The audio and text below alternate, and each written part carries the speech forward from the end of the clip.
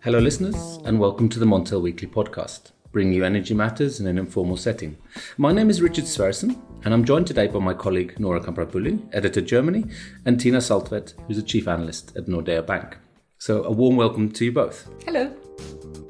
Today we'll talk about the challenges in transforming the way we produce and consume energy. Tina, you were a former oil and gas analyst, and now you're looking at the renewable sector. That's quite an interesting change. Can you explain the reasons for your direction or your move into the green side of things, the renewable sector? Well, first of all, it's a personal matter because I wanted to work with something I thought is the future.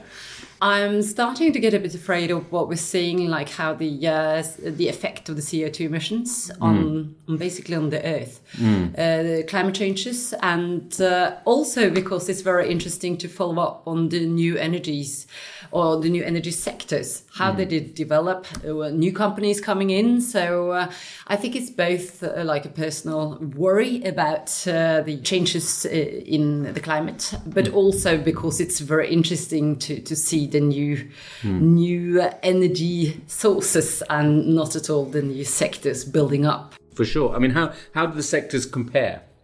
Oh, they're very different from oil and gas. I mean, that's mature sectors, especially, the oil market is a global market. Wind, solar power, they're still, local markets. They're not that interconnected. And also the companies could be small. So I would say they're more fragmented as well. So, but of course it's new. Yeah. So it will develop. If you compare it to the gas market, that is still it's becoming more international with the LNG. But of course, it's more regional. I would say it's not totally global yet. Not yet, anyway. No. From a personal perspective, I always sense quite a big difference between the gas and the renewable sectors in some of the ways that you've described.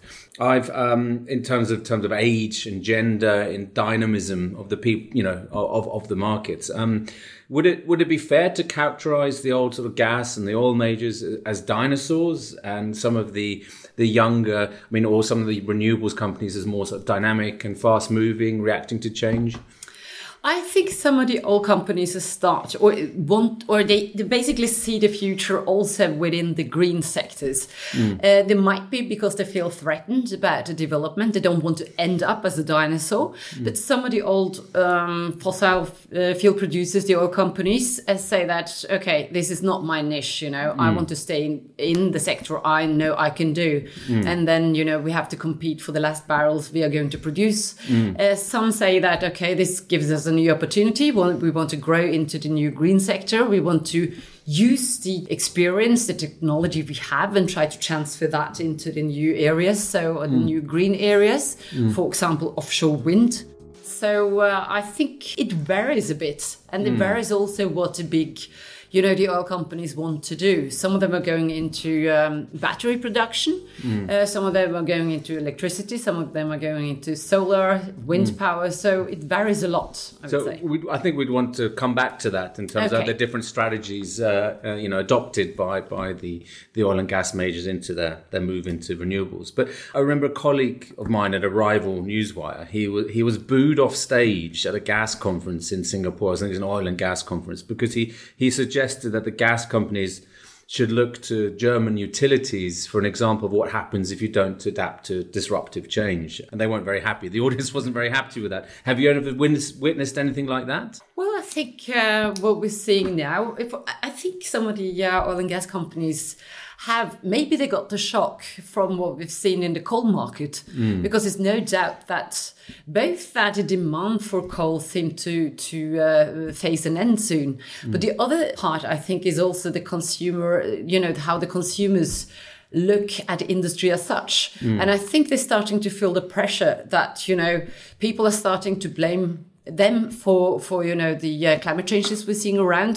So it's negativity is increasing against the fossil fuel producers, and I think they can feel it as well. You can see that on the marketing campaigns, for example, how they want to brand themselves. Often you've seen that they brand an oil company next to a windmill. Why did you do that? Because they want to be accepted in the audience as well and the public. So I think they feel the pressure. So I think we're talking here about how they reacting to change, these oil and gas majors. But do you think all of them see the need to transform, or is there certain companies in certain parts of the world that are more reacting more quickly? We've seen that European companies, oil and gas companies, are more into changing than the American ones. Some of the Americans don't seem to feel that much pressure actually about the climate changes at all. But we can see that European ones are testing out new markets to a larger extent. The rest, I wouldn't say they're changing very much. Middle East, Asia, we haven't seen big changes there. But also, in Europe, I think it depends a bit on the size of the company as well, because if you don't have that big amount of money you can lean on, you're probably more careful about testing out new markets. So I've talked to oil companies saying that, the new green energy sector is not something for us because we don't think that we have our experience and technology is not within that area. We want to stay where we are and rather compete with the other oil companies about the last barrel than, moving into something we don't know anything about. And we have seen also that some of the oil companies that want to test out the new green markets, they're moving slowly because it's not... one thing is the technology and experience you have from producing oil and gas, but the other thing is that how do actually the wind and solar market work? Who are your competitors? Who are your clients? What kind of contracts do you have? So this is new. You have to learn that as well. And I think that is where, most of the challenges lies, not necessarily the technology, but how the market works. But do you think some of the pressure to change is coming from outside, is in terms of, pension funds looking at who they're investing in? I mean, this is part of the pressure on the companies, that they're facing pressure from shareholders or from pension funds or, to change. Insurance companies, especially, that's the coal sector, I guess we're seeing more. But is there a worry that this could apply to oil and gas down the road? I think we have already seen that the financial sector is starting to change here, because we in the financial sector, since I work here, we have started to actually require we actually measure companies we are lending money to or financing. We're also investing in because we want to know the climate footprint, also the sustainability footprint of the company. So every company, we lend money to or are financing or investing in, we make a sustainability ranking of the company. They get a score, and that score is part of also the credit process. So of course they feel the pressure, but we also see that many of the big investors, for example, the Norwegian Oil Fund, have said that, or it was actually the Ministry of Finance who came out last year and said, okay, the Norwegian Oil Fund should sell out of E&P, exploration and production companies, not the companies that have downstream production or also are moving into the green sectors, but the pure, E&P companies. And of course, that created a reaction in the markets, because the Norwegian Oil Fund is the largest sovereign wealth fund in the world. It owns 1.4% of the listed stocks in the world. So, of course, when they're moving, that makes a note to the rest of the world. And what we saw was that the energy index in Europe fell by 1.7% when this message came out. So, of course, what the big either pension funds or the big funds are doing, the big, large investors, when they starting to move and set a new direction, of course, the smaller ones will follow, but in different timing here, of course. But when you say energy index, what do you mean, Tina? The energy index fell by 1.7%. Yeah. So what's that? Is that an index of all the energy companies, or? I haven't got into the details. Okay, but it certainly created lots of ripples then, didn't it? That I think it was probably some MSCI. I'm not sure. I haven't got into. Okay, no worries. Yeah. But you mentioned that we can see a divide between European and maybe American, Asian, Middle Eastern companies. And what I've noticed here, some companies, they started or they already implemented a name change to sort of change their image away. Especially here in Norway, we've seen Statoil, who has changed their name to Equinor. A bit less clear was in Denmark, we've seen Dong, that used to stand for Danish Oil and Gas Company, I believe, into Ørsted. Do you think that's just PR, or is it really sort of trying to showcase that the thinking within those companies is changing. Well, Dong is actually selling out of oil and gas, so of course that's not a show-off. So they're moving into the green sector. Statoil, now Equinor, I don't think that is greenwashing either, but I think they're moving slowly because they want to gain experience before they really start to heavily invest in the sector. These are sectors that I know very much about, for example, wind production. They want to use the experience and also some of the technology they have, especially for offshore wind, because they know the offshore sector very well. But of course, you need to test, you need to see how is the market working. They don't have that experience, of course, when going into a new market. And test also, you need to deliver, you need to deliver return on your investments at the end. So, of course, they want to test out and see how that works. So now it looks much more promising, I would say. So of course, I guess they will, increase those investments going forward as well.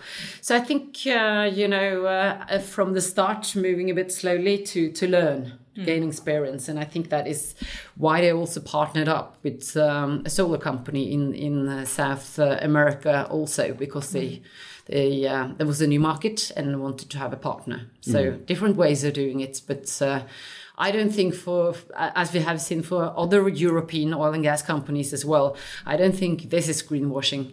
You can rather ask about the marketing of all of this sometimes, but not the actual strategy of doing it. I think that is, that they want to gain... They actually see profit coming into these markets in the future.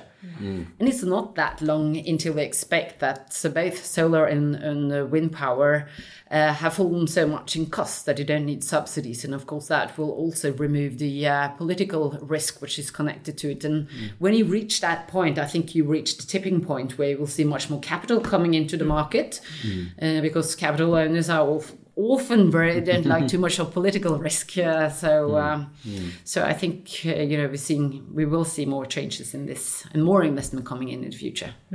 And what we've also seen, where maybe these companies don't have the technology or the know-how themselves, they go the route of acquisitions. We've seen with some of the more continental European players like BP or Total, they have bought, I think Shell as well, they have bought Sonnen, which is a German solar battery producer, but they also produce very large batteries that balance grid. So they have used this, and they also bought Lime Jump, which kind of aggregates and provides PPAs for sort of flexible generation.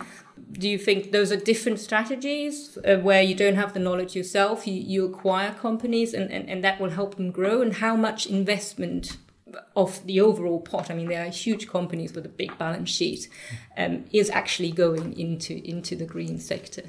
Well, I think it's, as you say, different strategy here. Some of the companies want to use the experience and move that into new areas. But other companies want to, need to buy the experience and the technology because they don't have it at the moment. So it's different ways of doing it. As we're seeing at the moment, the investments in the new energy sources are not that big compared to the rest. So still, the oil and gas companies in Europe, if you look at the portfolio, is not really reflecting, the Paris goals. So they still invest more in fossil fuels than they do in the green sectors or battery technology. So do you have any idea of the ratio there? I don't, but it's small. Okay, it's because small. It's so small that they hardly report it in the quarterly report. So. Okay, so that's quite minimal. You say something. Yeah, absolutely. So again, as you say, falling far short of the Paris goals. Yeah. Do you think? Is your impression that they have a clear strategy, or is there kind of buying solar, buying batteries, buying retail, just sort of trying a bit of everything and see what works?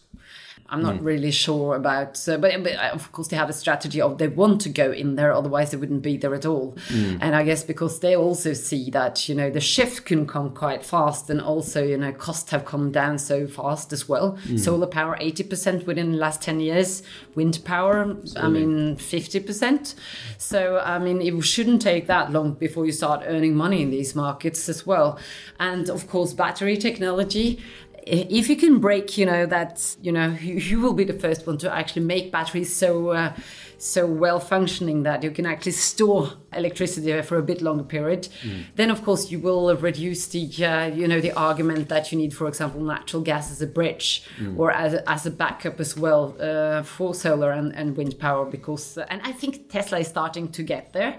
We're launching this new battery, and I guess now energy companies, before oil and gas companies, seeing this as well. So they want to be part of this development, but moving slowly because they don't have the experience yet. No, but do you think the oil and gas majors are becoming a threat to traditional utilities? We also see that they buy retail companies that sell power. And if we are now looking at the emergence of electric vehicles, you could argue that in the future, you don't pump petrol at a petrol station. It's going to be power. Is that a future move, and will it push out traditional sellers of electricity? They might. I mean, they're coming in as competitors that could change the market. We've seen that in the car market. Completely new players totally changed that market. Tesla was one, Google and Apple is another. So introducing new strategies, the new way of thinking, new technology, of course, will change the market as well. And that could be good, For the car market, it's been very good because the traditional car makers, they didn't want the electric cars to come into the market. It was very difficult, and several had tried before. But, when Tesla came and, opened up for others and the new technology was introduced and customers started to like this, that totally has changed the market. And you now see almost all the car producers are introducing electric cars. So I don't think that, new dynamics in the market are bad. I think, it might threaten some of the existing companies, but is that bad, or is it good to get new competition and more efficiency? Maybe that is what we need to adapt. And it forces them, the established players, to change as well, as it happened in the EV markets. Absolutely. So I'm not necessarily negative to that. It might actually speed up the process. So, how do you see the demand for oil and gas developing in Europe? Generally, I mean, you mentioned now that there's a favorite phrase from the gas company. They like to say it's a bridging fuel between what we have now and the future. I mean, would you agree with that, or do you think that certain technological transformations could render that not exactly applicable? Yeah, because the oil demand has decreased. I mean, especially you see on the fuel side. Traditionally, it's more on the fuel side we use oil in Europe. You don't use it that much for heating, or of course you do have something in other areas as well, but more than 60% goes to transportation. So when you will have, the cars have become much more efficient, and that is a way you can blame the oil companies themselves. When letting oil prices go up to almost $150 per barrel, of course, we as consumers find more efficient solutions. And of course, that triggered the investment in green energy as well. And also, the European policies by being more, they want to be more independent of any supplies. They want to cut CO2 emissions and, also want to introduce more green energy. That has a big impact on the total fossil fuel production and consumption in Europe. So, with the last European elections we have seen, or the EU election as well, you saw that the Green parties are moving up sharply. So I think, they want to speed up even more. And that is, of course, a threat to the gas companies, because they wanted to be that bridge builder.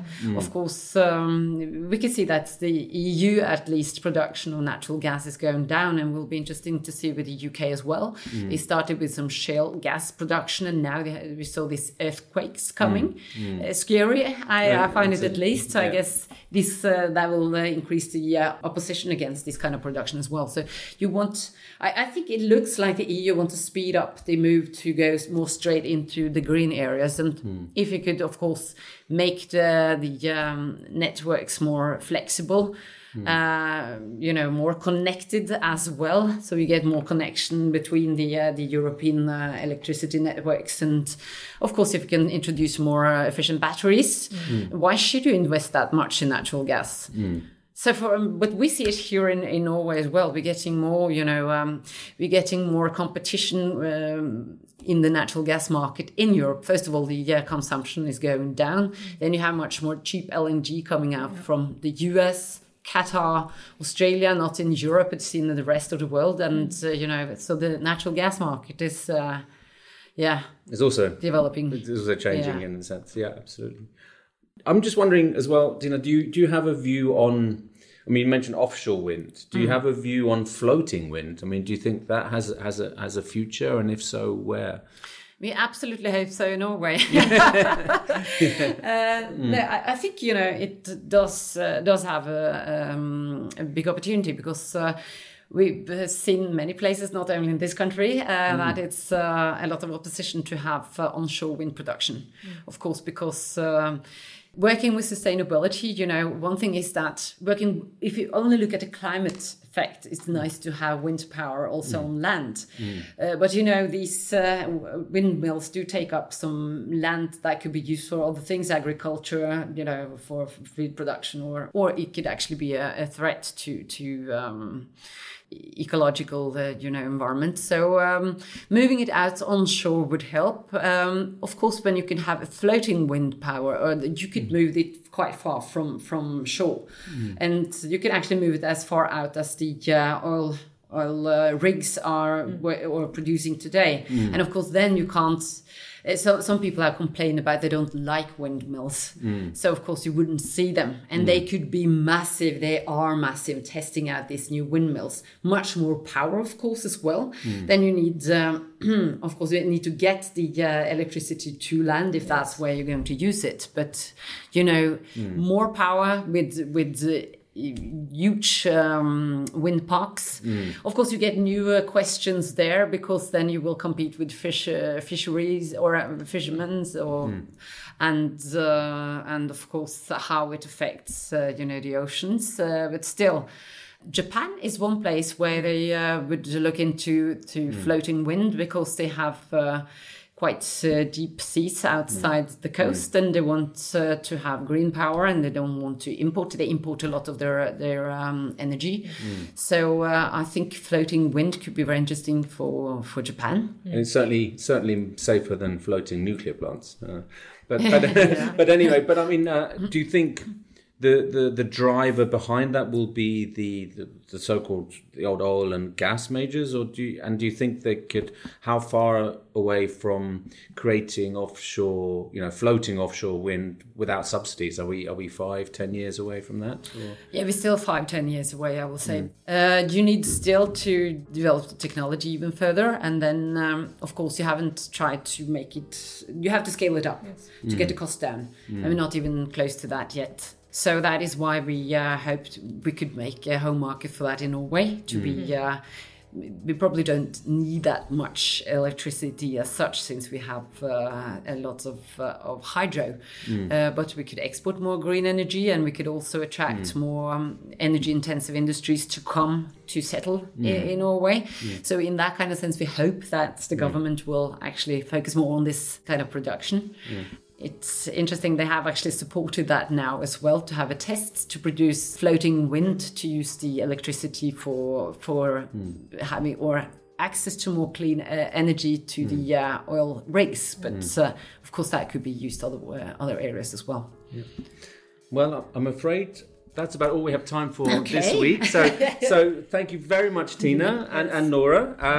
And listeners, make sure you tune in next week.